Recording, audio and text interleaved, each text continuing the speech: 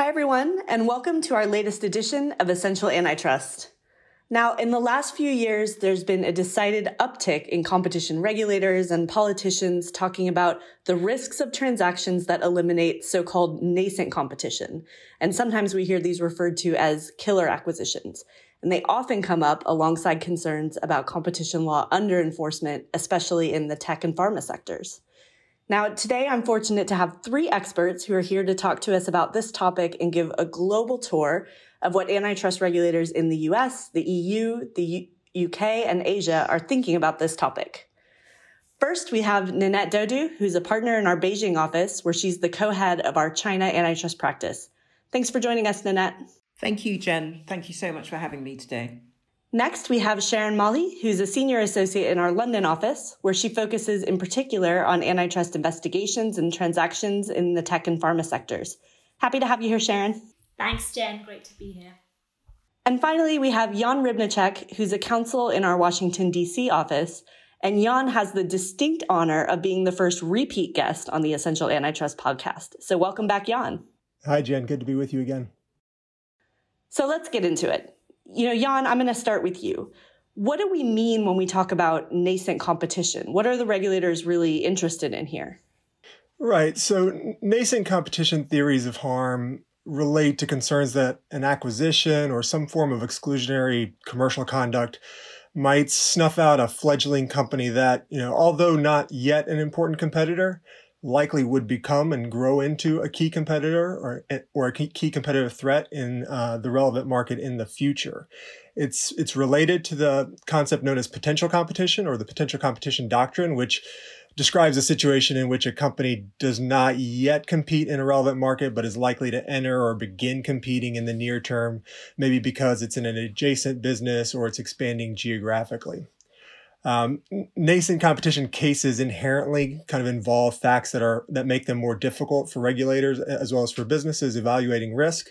While antitrust often is predictive, right? The questions raised in nascent competition cases require regulators and judges to speculate more than they do in ordinary cases. But the concept's not new in any way. Antitrust authorities have long evaluated harm from the elimination of nascent competition. Maybe the most well-known U.S. case on this point is the DOJ's lawsuit against Microsoft 2 decades ago. There, the DOJ alleged that Microsoft had targeted Netscape Navigator and Sun's Java as nascent competitive threats to Microsoft's PC operating system monopoly.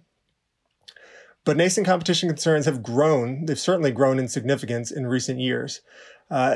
As a result of antitrust enforcement agencies feeling increased pressure from the public and Congress to act more decisively. This is maybe nowhere more true than in the tech sector, as you say, Jen, and with issues related to innovation. In fact, as many know, the Federal Trade Commission and 48 U.S. states and territories filed lawsuits against Facebook based on nascent competition concerns tied to the company's acquisition of Instagram in 2012 and WhatsApp in 2014. Although the FTC reviewed those transactions prior to their closing and chose not to challenge them at the time, the agency now has alleged that those transactions eliminated potential competitors in the market for personal social networking. But tech is by no means the only sector in which nascent competition concerns may arise. Maybe the best example of nascent competition concerns is in pharma transactions. Their regulators have assessed whether one company's pipeline product may compete against another company's marketed product, or even if two pipeline products might compete against each other in the future. So, and there the analysis arguably is somewhat easier than in many cases because you have a regulatory framework for the drug approval process that gives you milestones and benchmarks for evaluating the likelihood of product entry. But the analysis is very similar to what we're seeing in the tech sector and in other industries today. Yeah, and I think that is right, and that's really interesting when you look at the parallels across from the pharma space into the tech space. I mean, the 2018 Cunningham study that looked specifically at acquisitions in the pharma sector, in fact, only found, even on a conservative basis, that there were really only somewhere between 5 to 7% of acquisitions that could, in previous speak be described as killer acquisitions. But I think you're right that actually, there are great challenges and important differences when we're looking at the concept of nascent competition outside of pharma, so in tech in particular, because unlike in pharma, where clearly the focus in the Cunningham study was incumbents acquiring innovative targets solely to discontinue those innovative projects as a means of preempting future competition, that's not really what the cases are showing in tech. I mean, we're seeing further innovation, a real emphasis on building that innovation out, no increase in prices, and a focus really on product differentiation and multi-homing. So quite different to pharma treatments as such. I mean, today, we can just see TikTok's been announced as the most downloaded app. And so there clearly is space in the market to accommodate innovative players. So it's, I think, too simplistic to just presume that all mergers by tech companies here are problematic. So that view has been endorsed by a number of independent reports. In the UK, the report led by Jason Furman and others had also found actually that acquisitions of smaller firms by larger tech companies shouldn't be presumed to pose a special threat. And actually talking about Facebook and Instagram and the litigation in the US, the report from economic consultancy LEA, which was commissioned by the UK Competition and Markets Authority, also found evidence was broadly inconclusive. So it didn't prove that Instagram, even on a retrospective look, was particularly well placed to compete against Facebook. And it acknowledges that Instagram has likely benefited from a number of integration and other benefits since. And I think we're seeing that time and time again. The same report makes similar observations for Google Waze, Priceline, Kayak, Expedia, Trivago. So I think a more nuanced analysis is actually needed. And really, this is quite some crystal ball gazing to be predicting just how a target would have evolved in this space. Jan, you mentioned that this type of theory of harm isn't really new. I mean, regulators have looked at potential competition for decades in some cases. But what actually is new here? What are the cases that are kind of bringing this to the forefront and making this topic so prominent in the antitrust discussion in the last couple of years? Right. It's a great question. I think a lot of this has to do with the pressure antitrust regulators are facing, and that leads to them being maybe more willing to make those types of inferences about what is or isn't likely to happen in the future. And in the nascent competition space, that means that there are increasingly more cases. Earlier this year, the FTC sued to block Edgewell's $1.4 billion acquisition of the razor upstart company Harry's. There, Harry's had a market share of less than 3%, but the FTC viewed it as a disruptive player and somebody that was likely to grow. In the same vein, the FTC challenged Illumina's billion-dollar acquisition of Pacific Biosciences earlier this year. And there again, PacBio was a nascent competitor with approximately 2.5% share. So again, a very small player, but the FTC believed that PacBio was poised to take more business from Illumina if it were allowed to continue independently. Again, a couple of years ago, the FTC challenged CDK's acquisition of a rival company, Automate, where the companies competed in essentially vendor software for car dealers. There again, you see the acquisition target having 2% share or less, but the FTC viewed the company as an innovative and disruptive player in the market. So in each of these cases, in fact, the parties abandoned the deals after the FTC challenged the transactions. And so the FTC has been relatively successful with these cases too, and maybe that has also emboldened them. But I don't want to suggest that the DOJ hasn't been active on the nascent competition issues. There, they also challenged the Sabre Farelogix transaction in 2019, and then most recently the Visa Plaid transaction in 2020. That's really interesting, Jan. In contrast, in China, we haven't seen many cases involving an analysis of potential competition. Where we have seen this, it's typically in the context of analysing barriers to entry. So, for example, the long-form notification form in China requires parties to identify potential competitors where applicable. There are exceptions to this. For example, in the pharma space, where we have seen some discussion of potential competition. An example is the review of Becton Dickinson's acquisition of Bard in 2017 by the Ministry of Commerce. Becton Dickinson was the incumbent competitor in relation to a particular device. Before the transaction, it was investing in an R&D project for a new kind of device, which had disruptive, innovative potential. This would pose a direct challenge to Bard's existing technology and thereby threaten Bard's long-standing market-leading position. Ofcom was concerned that the transaction would enable Bard to eliminate this potential competitor.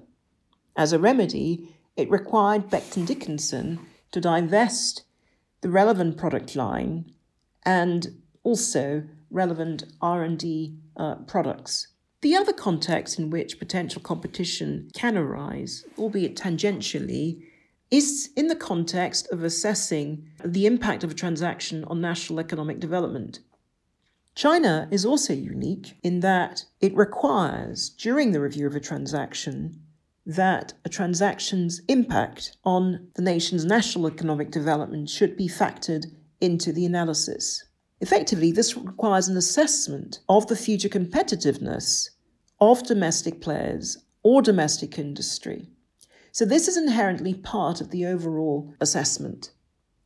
Whilst SAMR will focus on competition issues, the stakeholders consulted during its market investigation can and do raise such industrial policy considerations.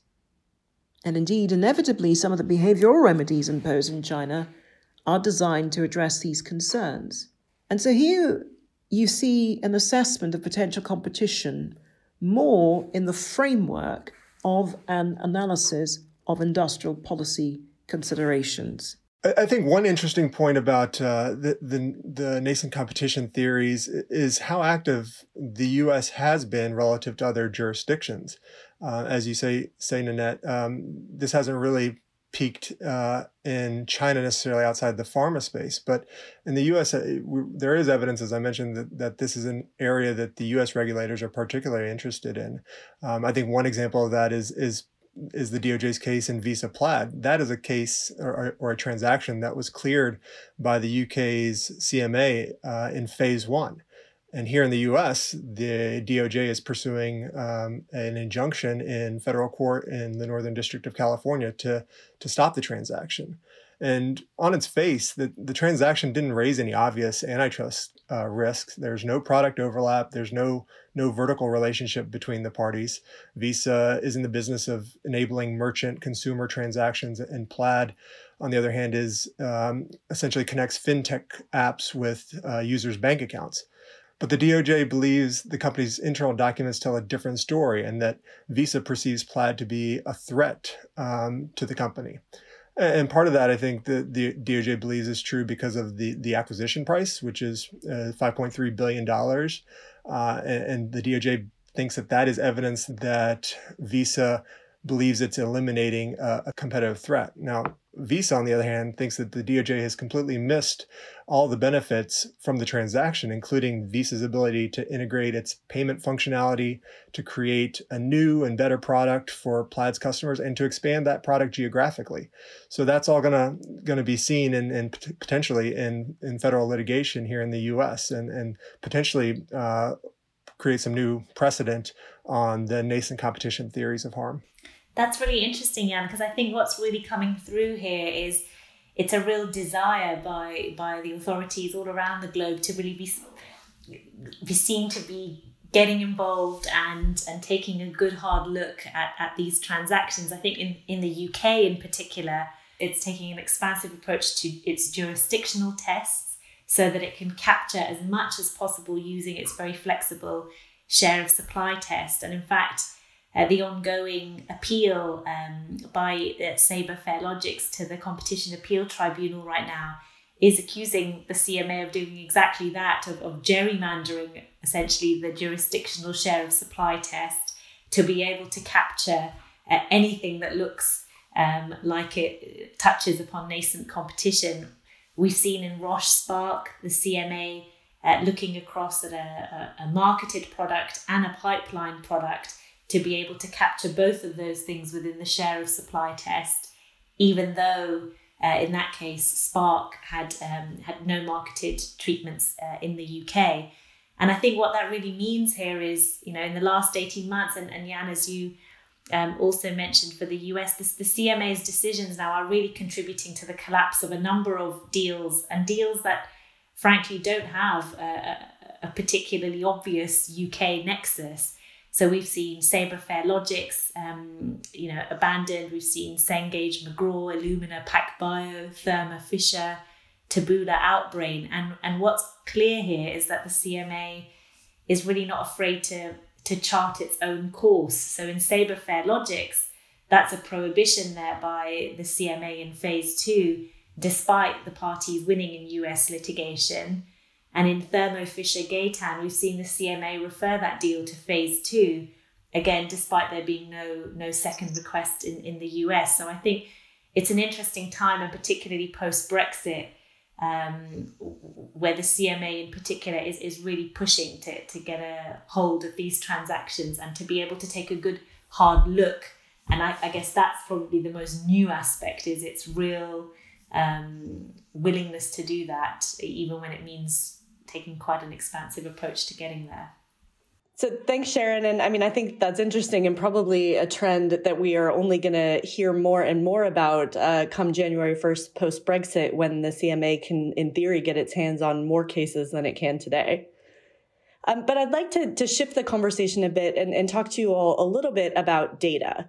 So often, we hear about these kind of killer acquisition or nascent competition theories in the context of targets that potentially have access to a bunch of interesting data from their users.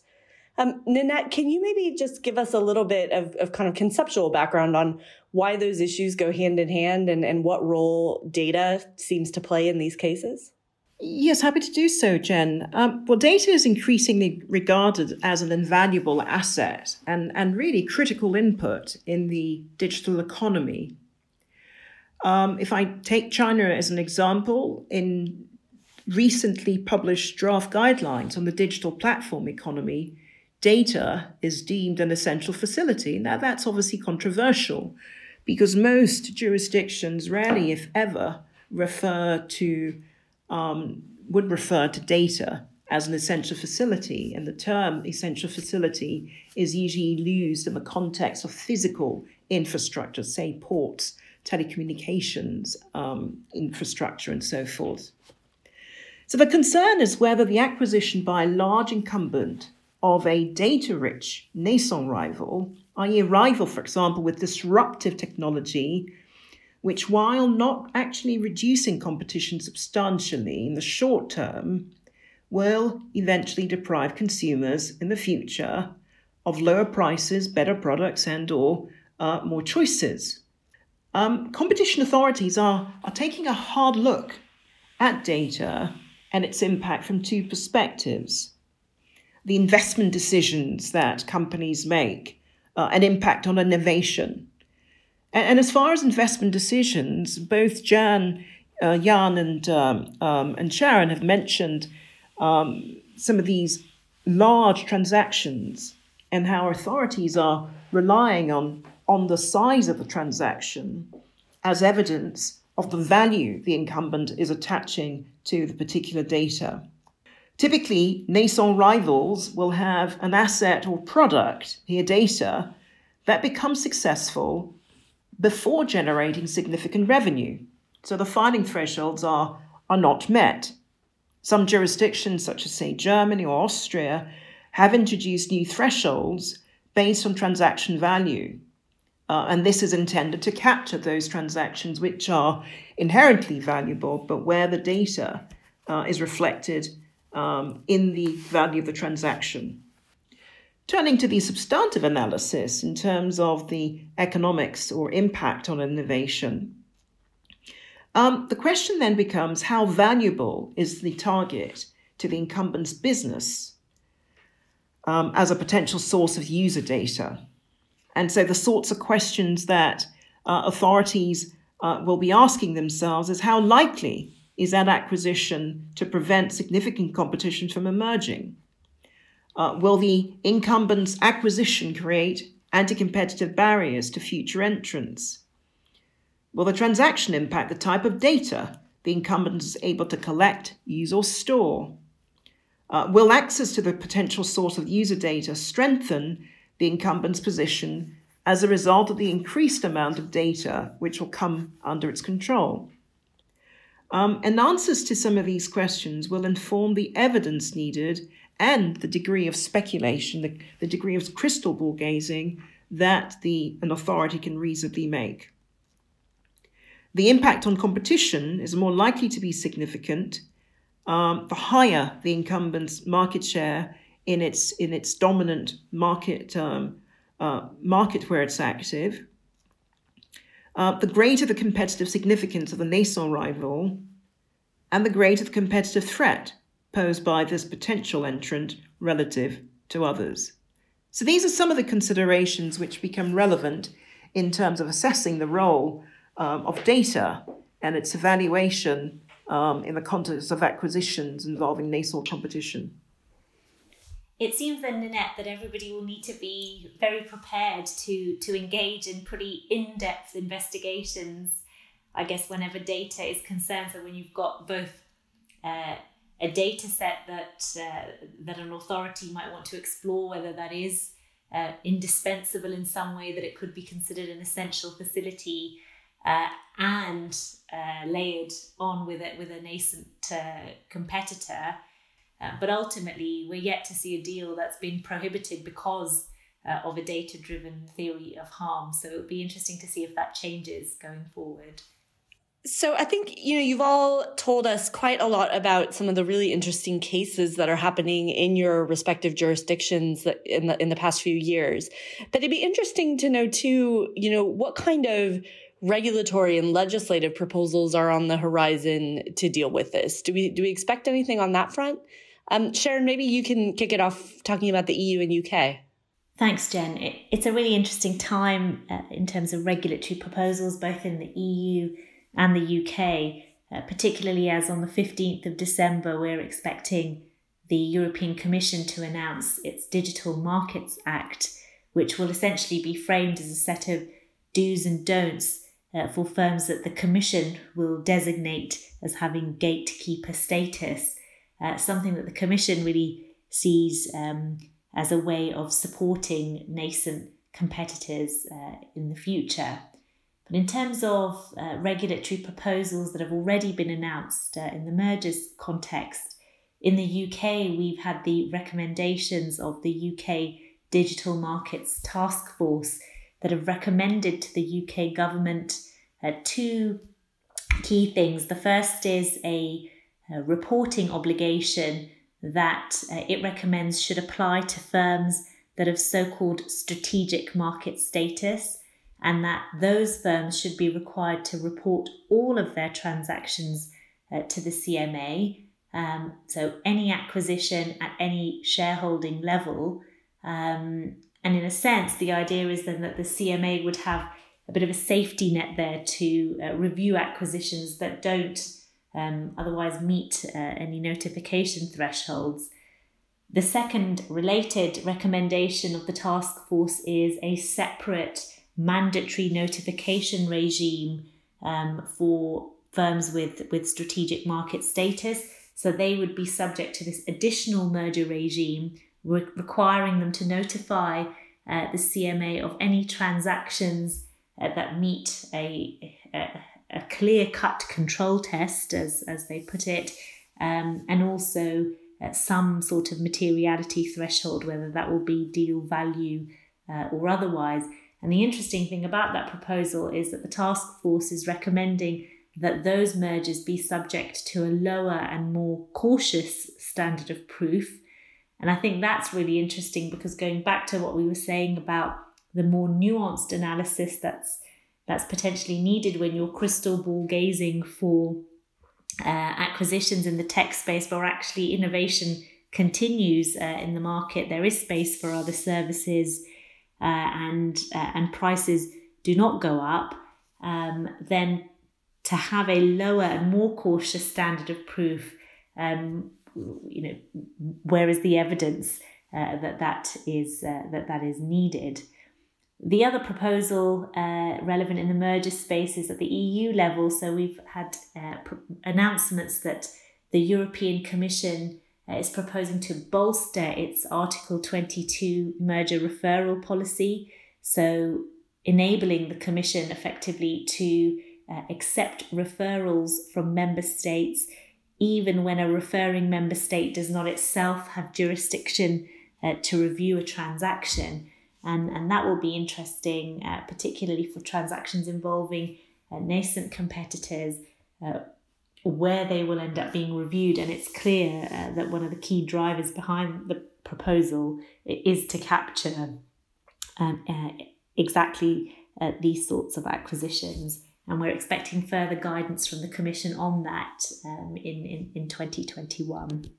That's really interesting, Sharon. I think what's happening on your side of the pond is fascinating. And frankly, I think the U.S. is playing catch up on the legislative front a little bit as compared to the UK and Europe more broadly.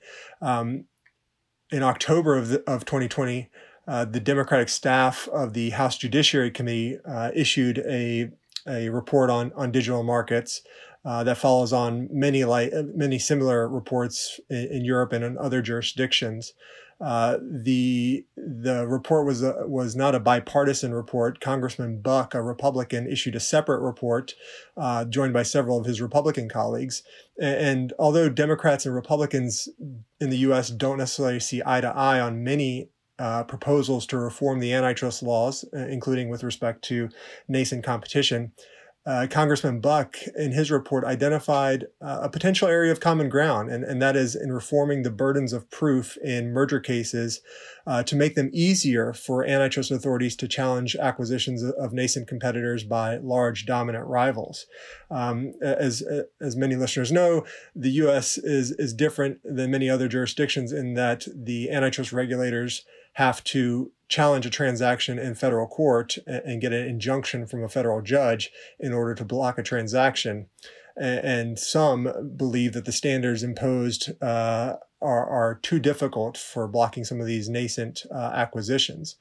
The current standard requires the government to prove that a deal is anti-competitive. And this reform would flip that burden and require the merging parties in these circumstances to show that the deal is actually pro-competitive. So that would, with the intent of kind of preventing or at least slowing down some of these serial acquisitions that the DOJ and the FTC believe are occurring. Now, the likelihood of passage of this legislation, I think, is pretty low. But the fact that there is some bipartisan support is interesting and makes it certainly potential in the future Congress that there will be a discussion around it. So you're seeing a similar trend, Jan, in China in the sense that there is increasing focus on digital platform economy. In relation to killer acquisitions, SAMR very recently adopted draft guidelines with a view to investigate transactions that fall below the filing threshold. And this is the first time that the Chinese authority has expressed an intention to intervene in cases where future competition is threatened. I mentioned earlier how jurisdictions like Austria and Germany had introduced deal value thresholds. It seems as if where China is headed at the moment is instead to use its power under the anti-monopoly law to intervene in transactions that fall below the filing thresholds if and when they raise competition concerns. These draft guidelines also highlight the role of data in determining market power and its importance in assessing the competitive landscape when reviewing a transaction. Some of the considerations highlighted are impact on market entry, harm to consumers.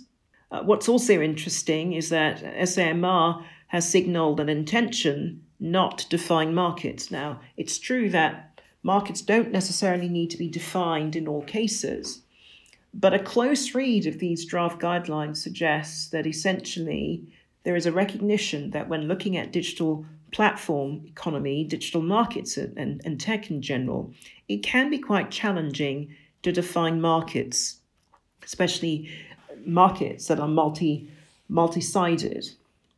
And so this is a signal that SAMR is wanting to make it a lot easier for itself to challenge transactions that it considers pose and raise competition risks. One other interesting point about these draft guidelines in China are that they also consider the kinds of remedies that might be appropriate where a transaction raises issues. And interestingly, they cite a couple: divestiture of data sets, or even modifying algorithms as remedies, possible remedies for consideration. The actual analytical framework for assessing these transactions involving nascent competition still remains to be developed.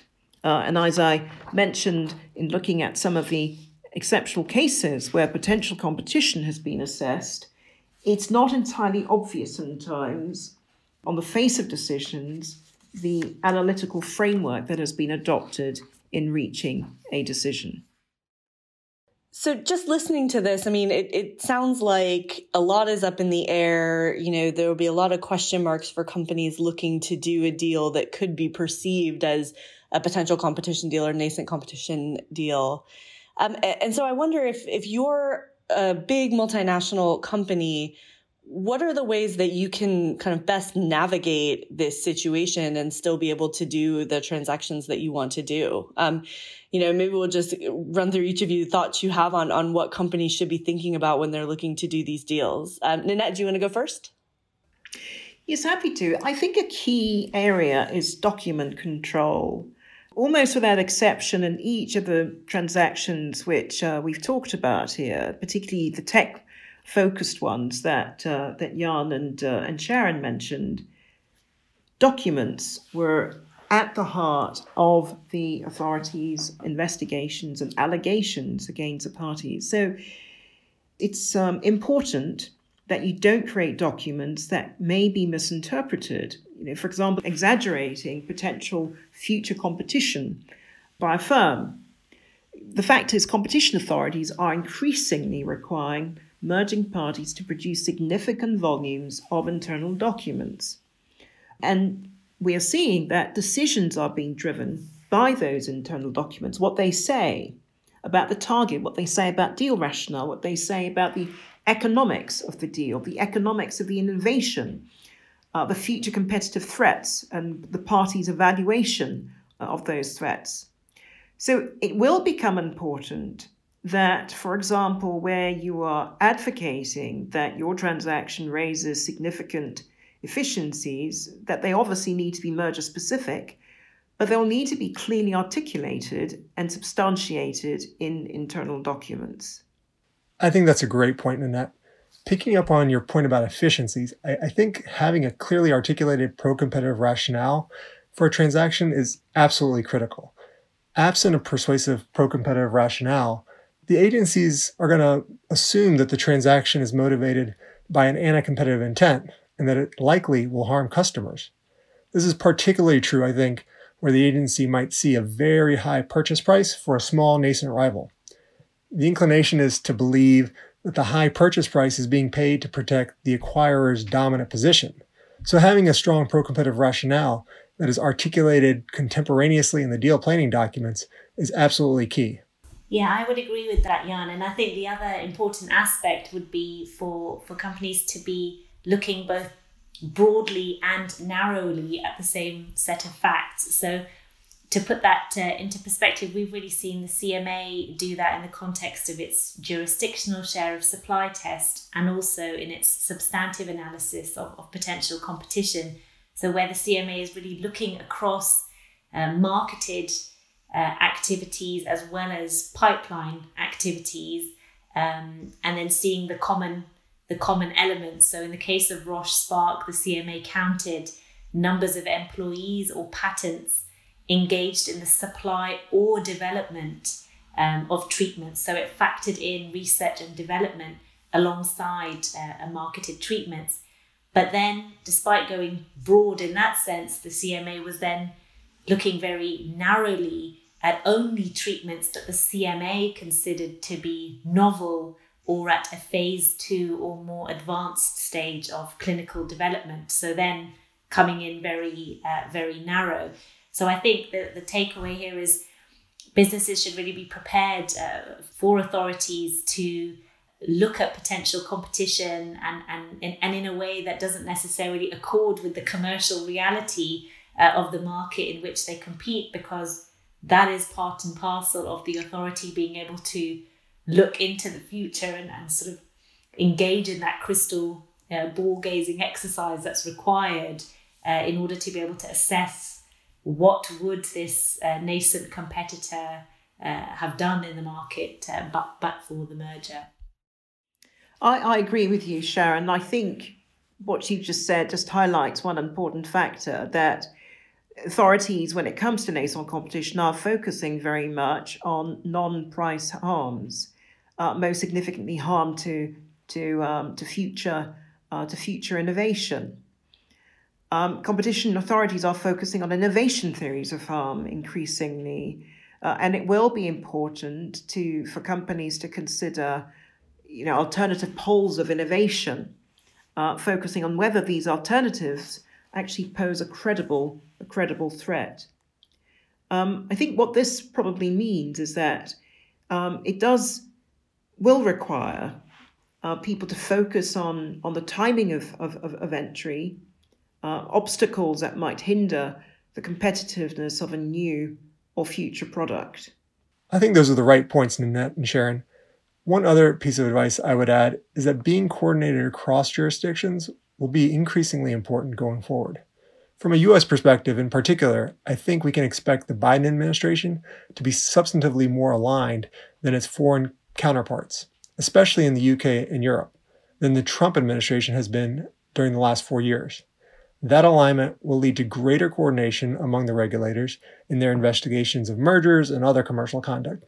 So businesses need to be equally aligned in their defense strategy, making sure that they are taking a holistic approach that recognizes how different regulators' actions might impact other regulators' investigations. So making sure your global teams are aligned and working as one will be even more important going forward.